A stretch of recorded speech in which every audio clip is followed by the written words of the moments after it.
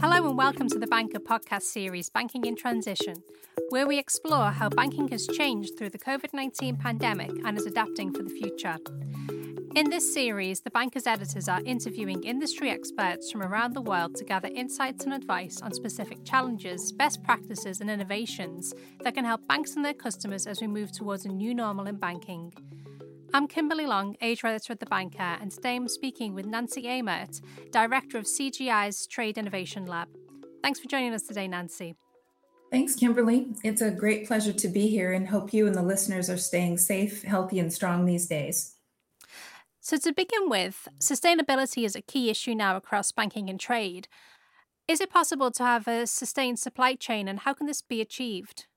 So I would just, for starters, and also from a broader supply chain perspective, I think it's important to note that during the initial COVID-19 lockdown in March of 2020, it actually marked the start of a period of uncertainty that eclipsed even the global financial crisis of 2008 to 2009.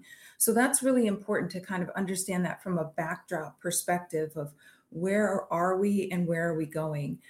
So during that time period, treasurers really quickly became risk adverse. They were drawing on their credit facilities quickly to protect their businesses from the effects of a possible liquidity crunch. At that point, trade just plummeted. I work in trade finance and I saw the numbers, and the demand patterns shifted dramatically too.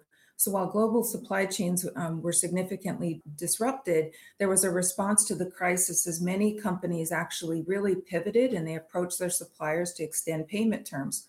And while this approach would appear to offer initial benefits to some of the larger buyers, it simply just moved the liquidity stress even further into the supply chain. A lot of people don't realize that that happened. So often suppliers with less access to financing ended up actually driving even further instability into the supply chain. So to correct this, basically, I can say that I'm happy to see, based upon a lot of the numbers and certainly the anecdotal type of information that I work with in our trade lab, is that there's a huge expansion in the number of corporations setting up and expanding supply chain financing programs. And their use of SCF and trade platforms to access credit from multiple providers is increasing as well. So throughout this period, the banks really have helped to overcome obstacles and provide liquidity and expanding these supply chain programs. And that's really helping across the board. It's simplifying and digitalizing the supplier onboarding as well. Quite honestly, when you look back over our shoulders, we probably all have a banker to thank today. They helped us get through the crisis. They're helping us to get through this ongoing pandemic. So I suggest maybe to the listeners, find a banker and buy them a coffee today. Sounds like a good idea, I'm sure. So the bankers certainly still have such an important role to play. So what do you think will happen next? So really looking at this year, 2021, and how it's progressed, the supply chain disruption really did start to ease as people really got a chance to really understand this new reality. And with the exception of industries that were particularly hard hit in the pandemic, and I'm talking about things like tourism, hospitality, travel, you got a chance to see that a lot of the treasurers and CEOs were sitting back and saying, okay, let's repay these facilities. And that actually, interestingly, led to like an influx of market liquidity. So it's actually kind of an interesting time to be in as well, because with that, but there's still fresh in the minds of a lot of people is the fact that the pandemic is still going on. And so managing supply chain risk still remains a priority. But I will kind of point out to the listeners too that what's changed is that treasurers are choosing to manage those risks. In particular, they're looking at different types of digital tools to accelerate and reduce like friction within the supply chain. They're addressing a lot of the delays within the supply chain. So they're really like crunching a lot of data and they're working hard at really getting precise as like where some of the bottlenecks are. So, when I'm looking at this from the lab perspective and we're looking at how a lot of our corporate clients are looking at developing and implementing digital channels, whether it's web-based or host-to-host. In particular for trade and cash has become an even higher priority. So these types of solutions are looking to replace things like the wet signatures that many people who don't work in trade finance don't realize that there's still a requirement in a lot of legal jurisdictions and countries for that matter to require an actual ink signature. So that's really bogged down the supply chain. And we're looking to try to work with different jurisdictions and different countries for that matter, and trying to get them to shift over to digitalized and, if you will, e-doc type of formats. The other thing that we're seeing too is like key challenges that remain is really looking at that full digital trade finance agenda. And by what I mean by that is like really looking at this from an end-to-end perspective. We're looking at things that also include like rigorous controls against fraud and cybersecurity. So, in my opinion, there's really this point where there's the benefits of digitalization that have not been fully realized yet. So, one of the things that we're really looking to do again is like looking at those transactions from a full end to end perspective. And that just means we got a lot of work in front of us because it's going to include a lot of multiple stakeholders across the board. Given all that's happened so far and what we've really still faced from the pandemic, what do you foresee is happening over the next few years?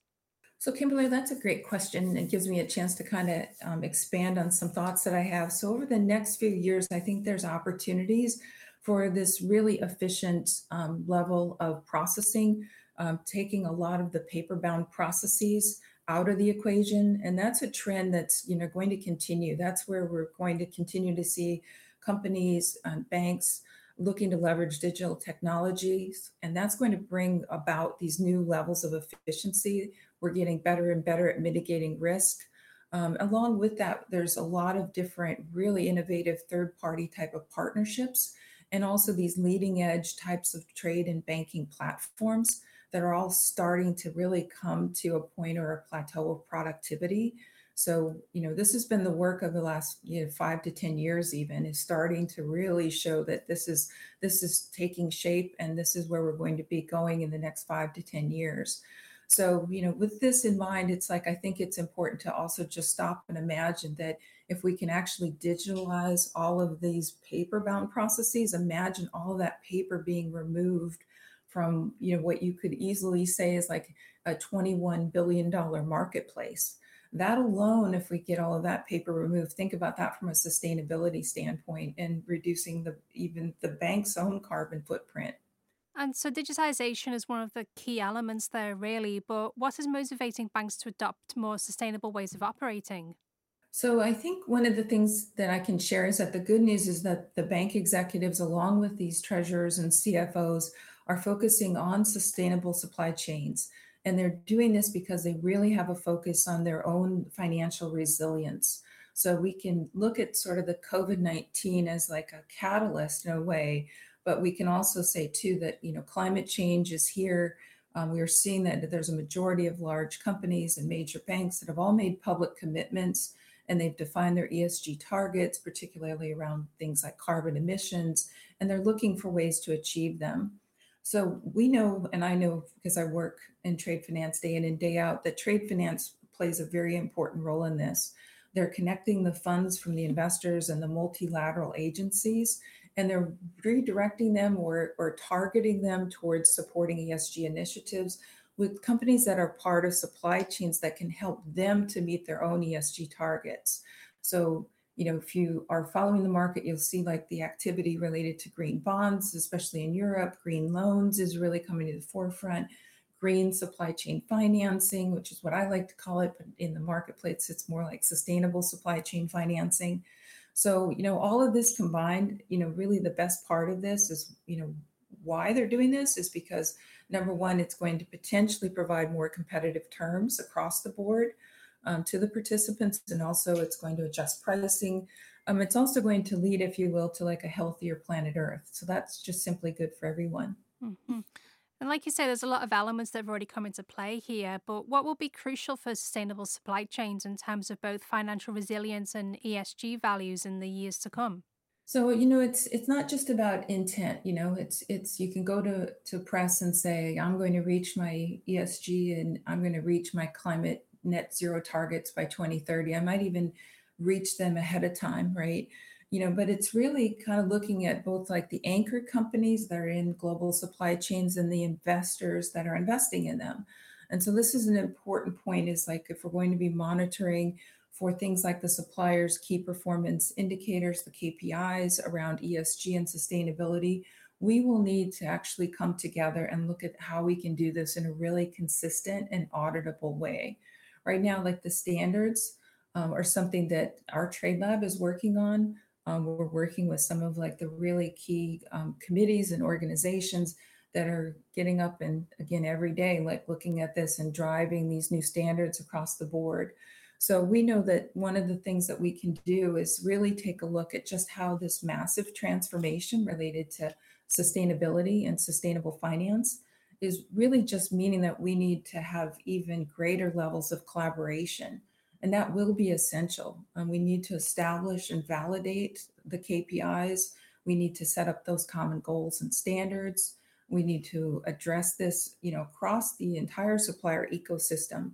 And that means, again, bringing together the banks, the regulators, the rating agencies, and the wider stakeholders. So a lot of work in front of us, Kimberly. we need to get up and eat a hearty breakfast. And so we've talked a lot there around the things that need to be done and the things that already are being done to create a more sustainable way of doing business. But are there any examples of where companies or banks have excelled already in adopting sustainable working practices? I could say there's a number of really phenomenal efforts being, I read a lot and I spend my weekends also reading an awful lot about what's going on in the marketplace. And I can say that, there's a lot of things that really excite me. The banks have not been sitting back. They have really, pushed themselves into the forefront. But I also think that we're at an interesting crossroads right now. And the banks in particular, I think, and bankers themselves have a really very important role to play related to sustainability and climate change.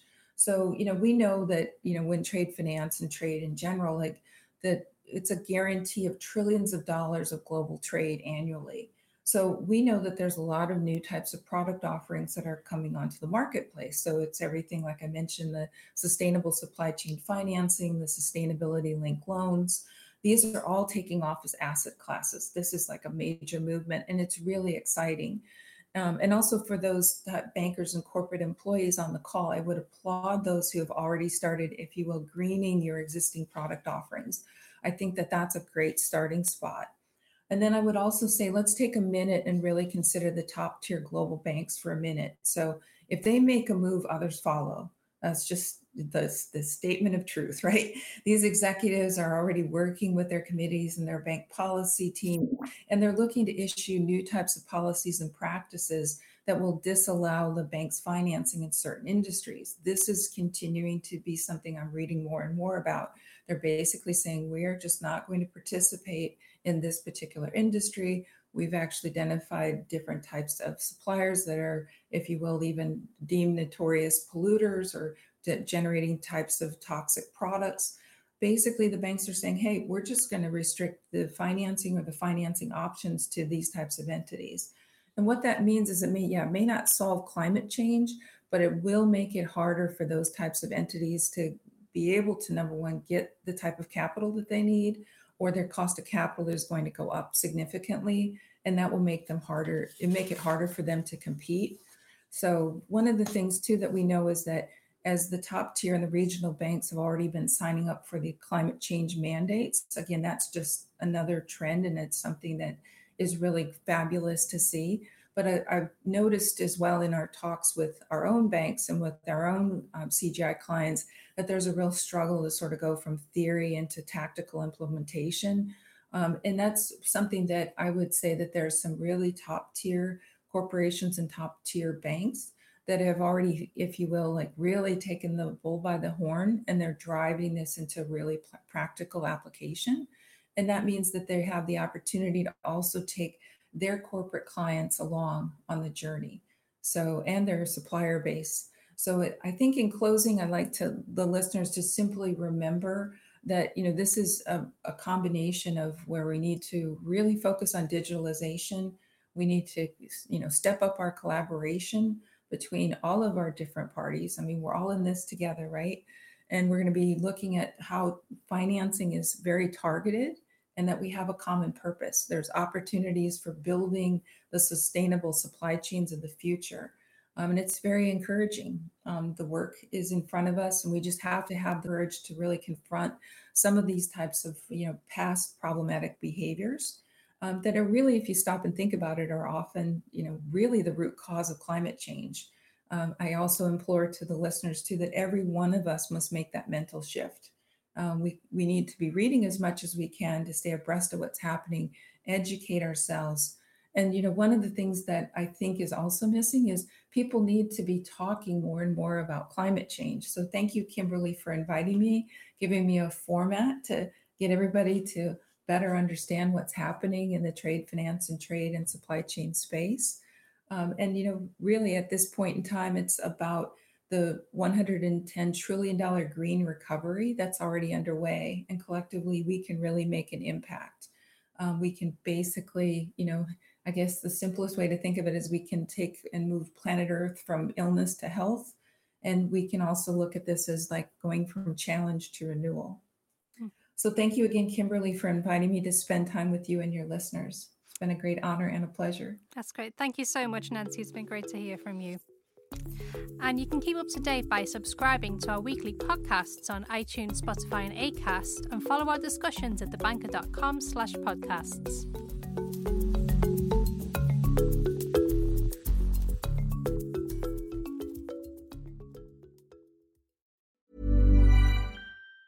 Planning for your next trip? Elevate your travel style with Quince. Quince has all the jet-setting essentials you'll want for your next getaway, like European linen, premium luggage options, buttery soft Italian leather bags, and so much more. And it's all priced at 50 to 80% less than similar brands. Plus, Quince only works with factories that use safe and ethical manufacturing practices. Pack your bags with high-quality essentials you'll be wearing for vacations to come with Quince. Go to quince.com/trip for free shipping and 365-day returns. Hi, I'm Daniel, founder of Pretty Litter. Did you know cats tend to hide symptoms of sickness and pain? I learned this the hard way after losing my cat, Gingy. So I created Pretty Litter, a health monitoring litter that helps detect early signs of illness by changing colors, saving you money and potentially your cat's life. Pretty Litter is veterinarian developed, and it's the easiest way to keep tabs on your fur baby's health right at home. Go to prettylitter.com and use code ACAST for 20% off your first order and a free cat toy. Terms and conditions apply. See site for details.